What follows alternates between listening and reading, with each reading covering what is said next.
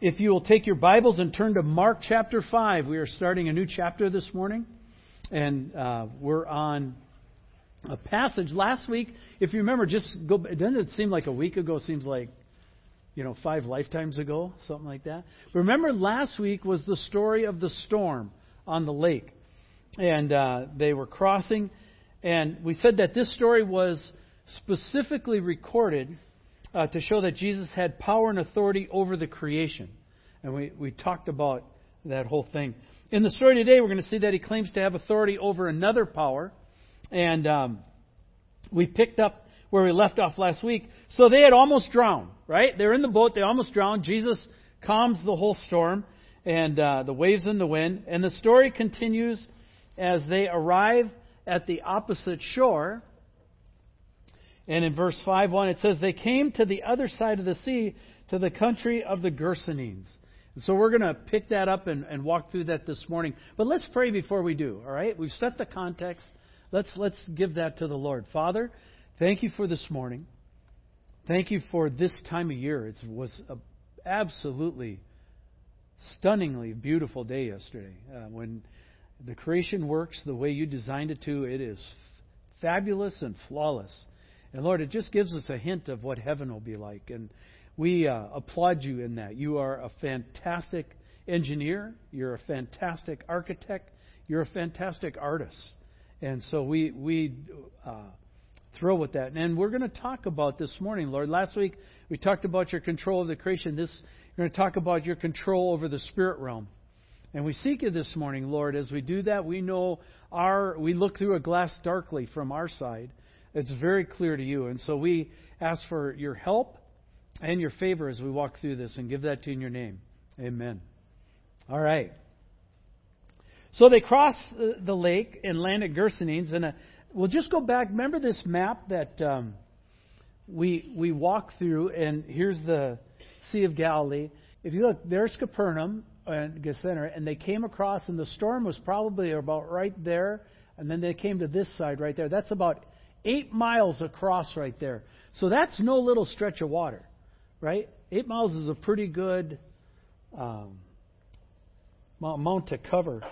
So, and by the way, Dave Reber came up to me last week and said, Steve, you're talking about this speech to that patience thing, because they're out in the boat, the storm's ripping everything up, the water's calm. So God answers their prayer, but the problem, there's no wind anymore, so now they got to row the rest of the way. Right? Oh, that's funny. Okay. So the landing site would be in what we would call modern-day Jordan today. Another area, it's known as the Decapolis. You'll see that term come up several times in the New Testament. And here's where the story gets really interesting. Okay. So let's remember the context. Remember, Jesus had taught. He was in the boat. Remember, he's sitting in the boat offshore, and then they said, hey, let's go across to the other side. And it said that the sun was setting. So we know that as they went across the lake, it was dark. It was at night. The storm hit. Jesus calms the water. They're coming across. So when they land on the other side, it's still dark. It's still nighttime. We think it's daytime. It's not. All right? So it's nighttime as they land on the other shore. And last week I mentioned that many Bible scholars think that the storm was an attempt by Satan to take Jesus and his fledgling movement out before it began. And now what we're going to see is that this is going to become round 2 here. Right? So Satan couldn't get him by the water, so now he's going to try by another means. And so Jesus, immediately upon his arrival, is confronted by this man who is demon-possessed. Let's read it together starting in verse 1. It says, they came to the other side of the sea, to the country of the Gergesenes. And when Jesus had stepped out of the boat, immediately there met him out of the tombs a man with an unclean spirit. And he lived among the tombs. So, here's this guy who comes and confronts Jesus. And apparently, this man, there was a graveyard there. It was probably a rocky hillside that they carved the tombs in. And so he came out of the rocks, right? You can see this. It's dark. Think about this. You ever walk by a graveyard at nighttime and get a little spooked? Right? That's this setting right here, right? And this guy comes launching out of there, and he's confronting Jesus. And And needless to say, this is not your everyday occurrence, right? This doesn't happen every day. So this is kind of a unique thing, meeting a demon-possessed man that comes out of a graveyard, right? It's not all the time. And this isn't just any demon-possessed man. He's a man of amazing strength and ferociousness, and in the night nonetheless. Right? Let's look at it a little farther. If you look at verse 3, the second half of verse 3, and it says, "And no one could bind him anymore, not even with a chain, for he had often been bound with shackles and chains, but he wrenched the chains apart, and he broke the shackles in pieces. And no one had the strength to subdue him. Night and day among the tombs and on the mountains, he was always crying out and cutting himself with stones." This was a violent, angry, powerful man. Nobody knew what to do with him, and nobody wanted to do anything with him either. Right? He was truly a demon-possessed man, and his strength was frightening. It says that he wrenched the chains apart and broke the shackles that held him. This is unbelievable power. Right?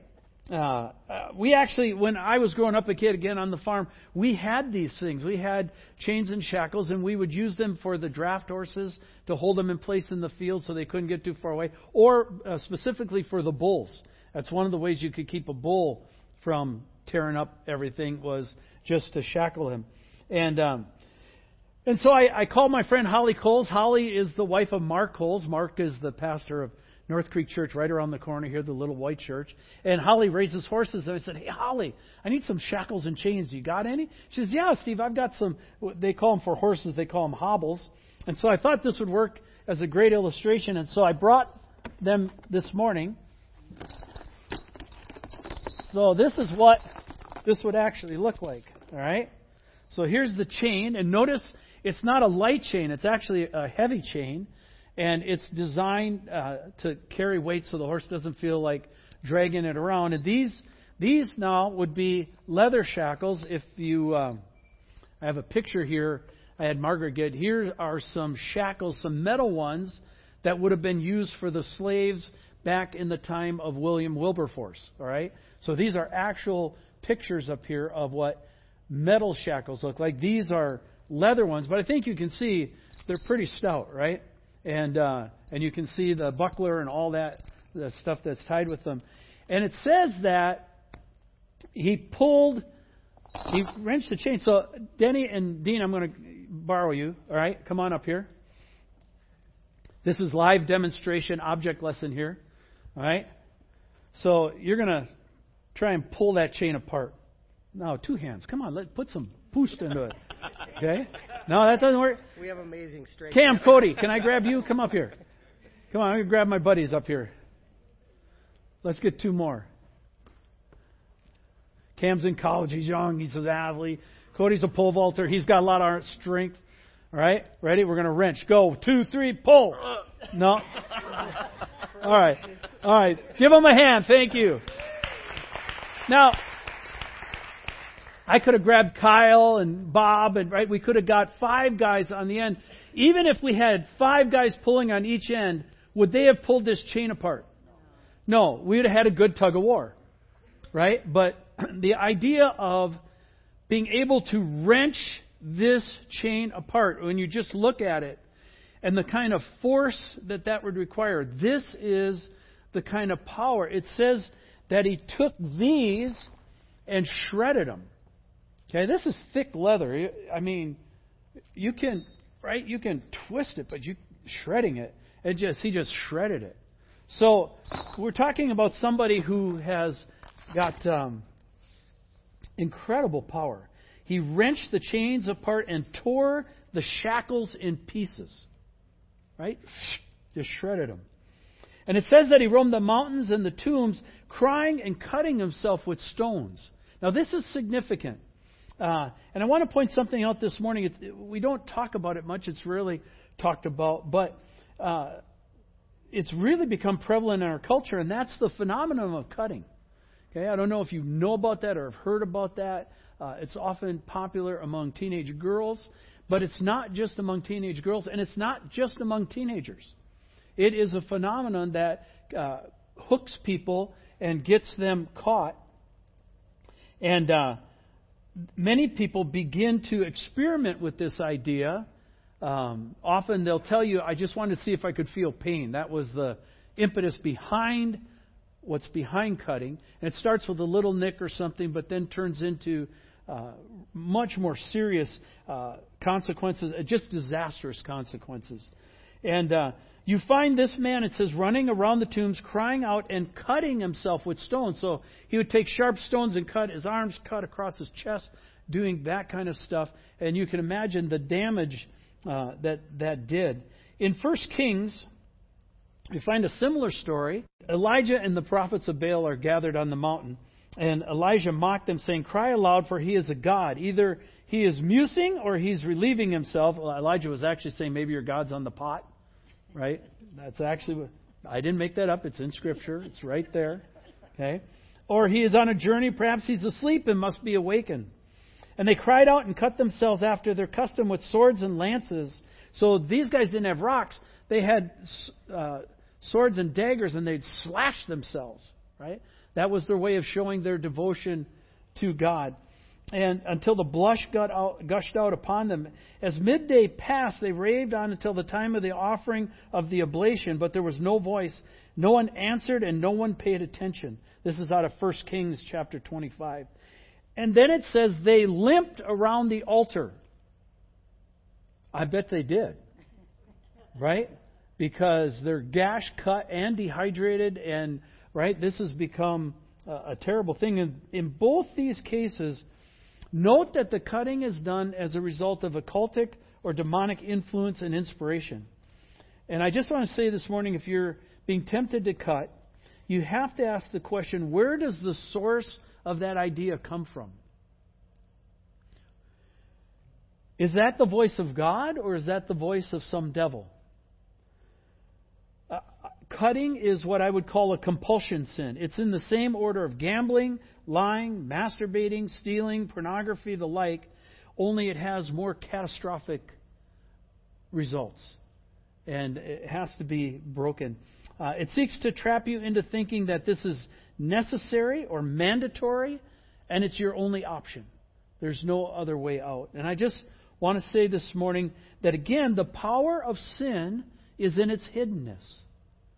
Right? As long as it's secret, it has great power over us.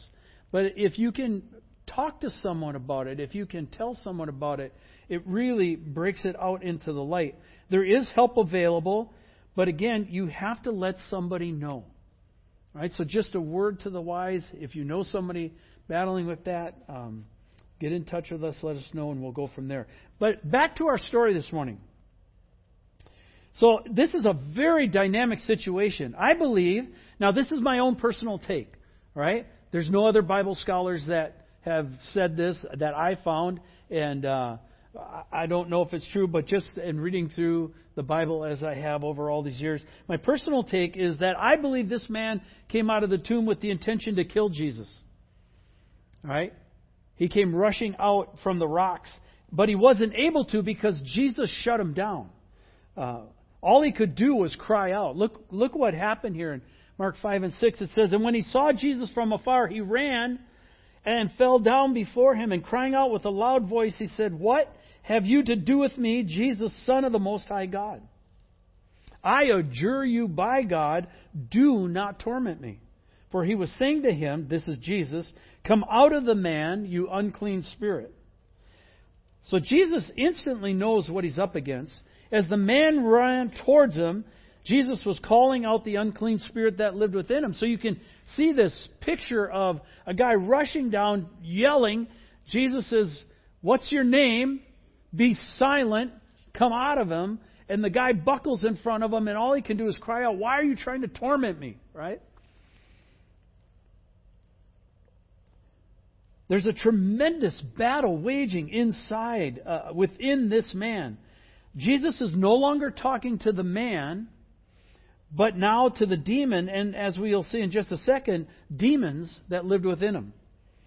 Following in verse 9 and 13, Jesus asked him, "What is your name?"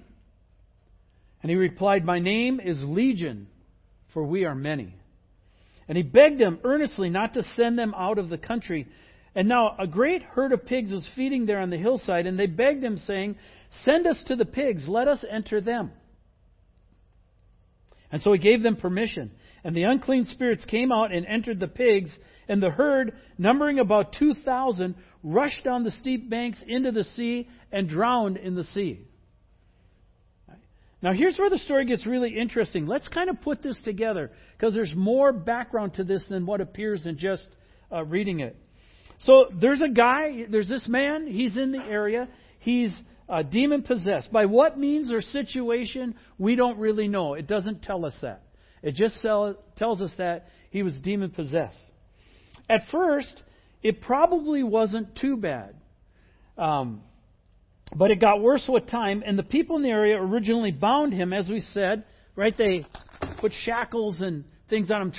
I think originally their intent was probably to try and help him. And that probably worked in the beginning. But there was a problem. He hung around the graveyard, and the demon kept drawing him to this place. Jewish thought has it that the demons are the disembodied spirits of the Nephilim, or the giants that you read about in Scripture. The giants are a result of the Watchers, the angels who left their station in heaven and took human wives, Genesis 6. Then the sons of God looked at the daughters of men and saw that they were beautiful and took them as wives. It says they left their station. The early church fathers, the book of Enoch and Second Temple Jewish teaching all kind of follow this line of thought. And at the flood, these hybridized spirits were sentenced to a bodiless existence until the time of the end, when God's Messiah would come, and then they would be sentenced to hell. And so they clearly recognized who Jesus was and what he was about. So our friend here is drawn to hang out around the tombs. And then as people died and were buried, by the way, in Jewish thought, when a person was dead for 3 days, they were officially and really dead. Interesting when you think about that in connection with Jesus, right? Okay. Other demons began to attach themselves to this man as well. And so this guy literally became a demon magnet. He became a collecting place for these bodiless spirits that were trying to find a place to habit in. And so when Jesus came to him, and so this guy literally becomes a demonic stronghold, a place where a bunch are gathered together. So when Jesus asks his name, he says, "My name is Legion, for we are many." Legion is obviously a reference to a Roman legion. If you look up, you can find this anywhere, just what is a Roman legion. You'll find that when you look up a Roman legion, we had Dean and Denny and then Cam and Cody up here. That's, 4 guys. A Roman legion is 3,000 to 6,000 men. All right? Now, if you have the power of 3,000 to 6,000 men, that chain isn't too much of a problem. So you kind of get the context that we're talking in. No wonder he could snap the chains and shred the shackles. The demons feared being disembodied again, which is why they pled so hard with Jesus not to torment them by sending them out. They feared being afloat again. And so they suggest an alternative plan. Look, there's a herd of pigs over there. Send us into them. And basically the idea behind that was anybody is better than nobody. Right? So if I can't have a human, a pig will do. And we'll take what we can get. And so Jesus gives them permission. Hi ho, it's to the pigs we go. Right? And you find the reaction of the pigs is incredible, because as soon as the demons enter the pigs jump, freak out, and they're on a hill and they run straight downhill, which is the easiest direction to run when you're spooked. Right? You don't run uphill, you run downhill. And then they drowned, unfortunately. Biological facts, pigs can't swim. Okay? And so they all drown. And then the demons are once again disembodied. Okay, you can imagine that this is all happening. Amount of time has taken place. There's herdsmen who are watching the pigs, and now daylight is starting to break. And then it says this.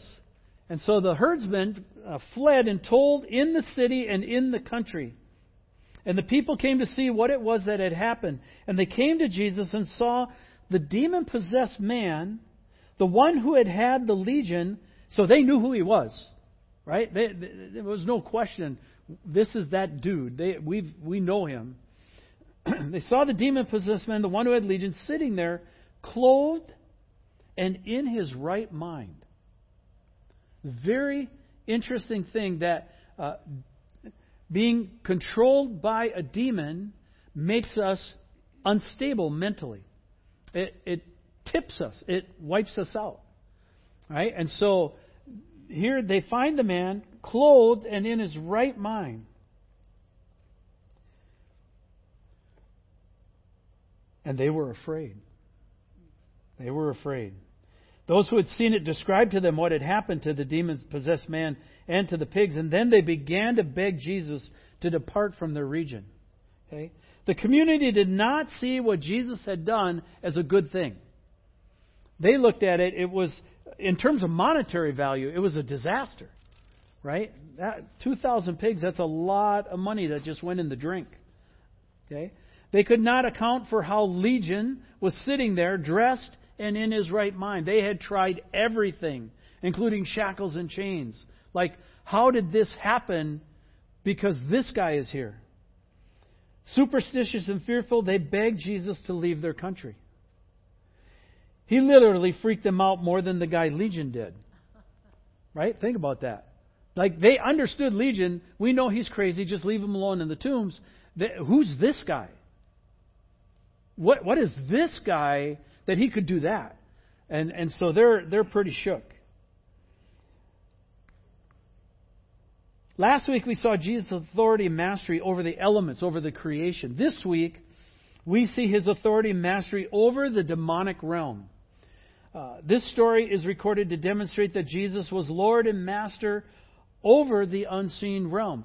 Paul says we see in a glass darkly, and one of the things that means is that we can see our reality pretty well. We can't see the spirit world very well. Okay? But God can. God understands the spirit realm very well. And the Bible and Jesus talk about it very matter-of-factly. If you read through the New Testament, there's not a like, oh, that's a weird idea. You know, the Bible says, no, there's these demons, there's these things go on, there's angels, there's this stuff. And Jesus talks about that matter after his resurrected body. He moves between the two with ease. And so for Jesus, it's not really a big topic. For us, it's a huge topic. And this was recorded to demonstrate Jesus' mastery over the unseen spiritual realm. This man held hostage and brutalized. You can just imagine how beat up he was. Okay? He was hammered. He was cut. He was bruised, banging against the rocks, yelling and screaming. Probably didn't eat very well. He was set free. He was set free. Fulfilling the word Jesus spoke when he first began his ministry by reading out of Isaiah. And you know this well. Let me read it to you.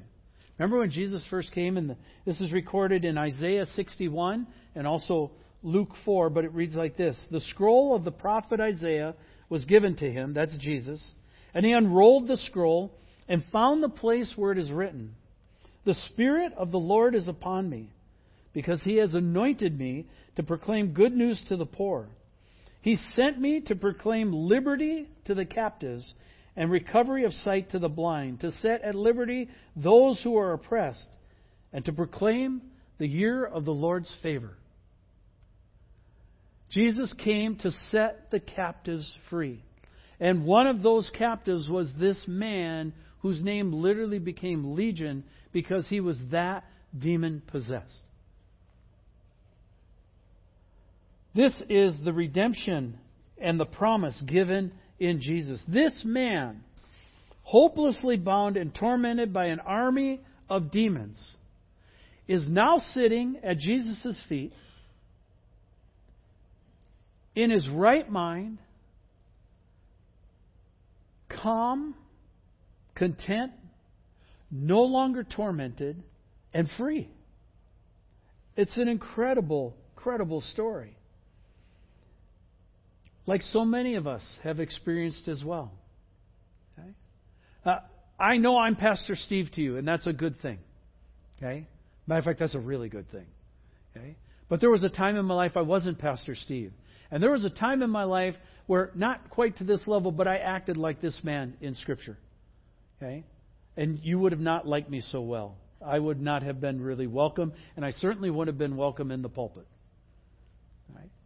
I was crazy. I was a little nuts. I lost it in a lot of places. And I read this story, and I can relate to this guy. Okay? And I can tell you about the power and the freedom that Jesus gives personally. It's not theoretical. Because I was trapped like this.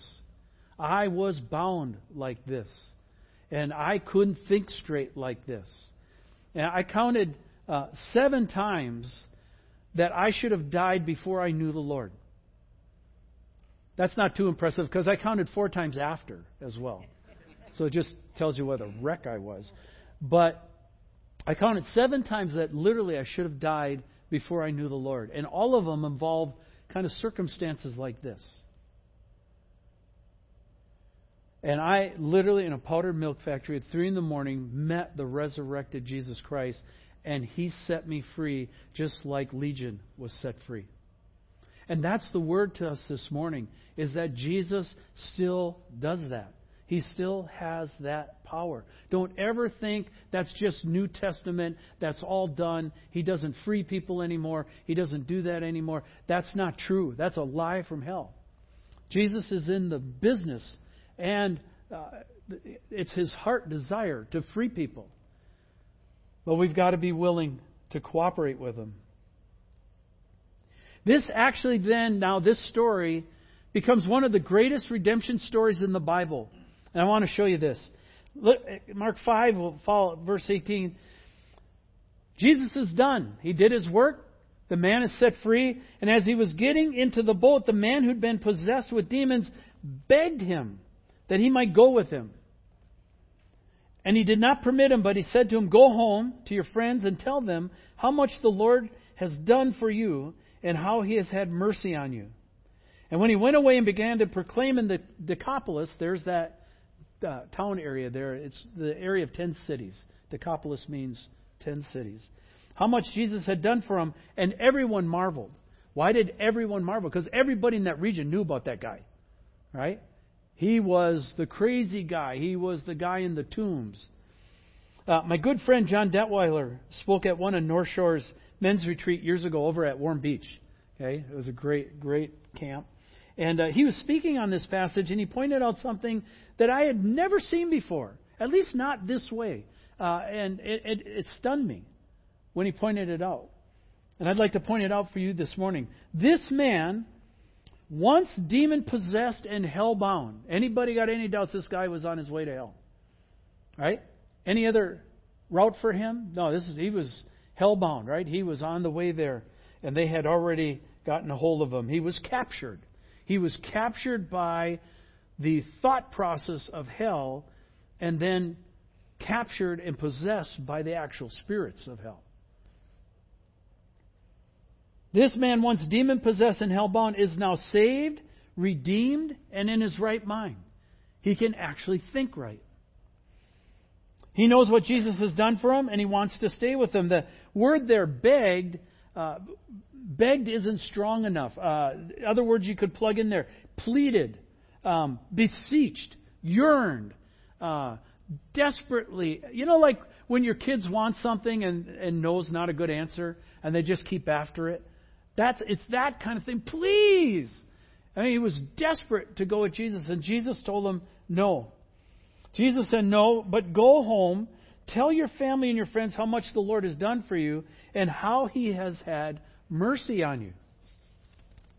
So this man goes, and here's the inspiring point. This man, Legion, this demon-possessed dude, goes, and he becomes the first missionary in the New Testament to the Gentile people.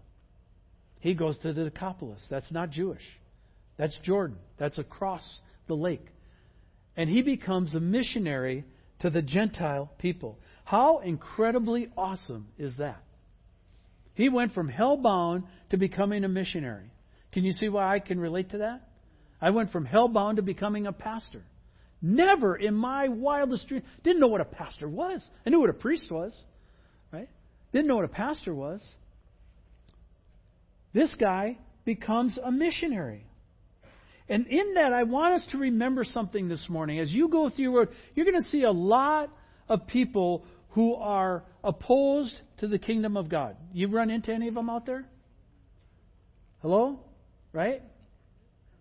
And some of them, in your mind, when you see them, you're going, demon-possessed. Right? The way they think, the values they hold, you're just thinking, wow, I just want to avoid them at all costs. I want you to remember something. Always, always remember that Jesus has an amazing way of taking His worst enemies and turning them into His best friends. He's absolutely fabulous in how He does that.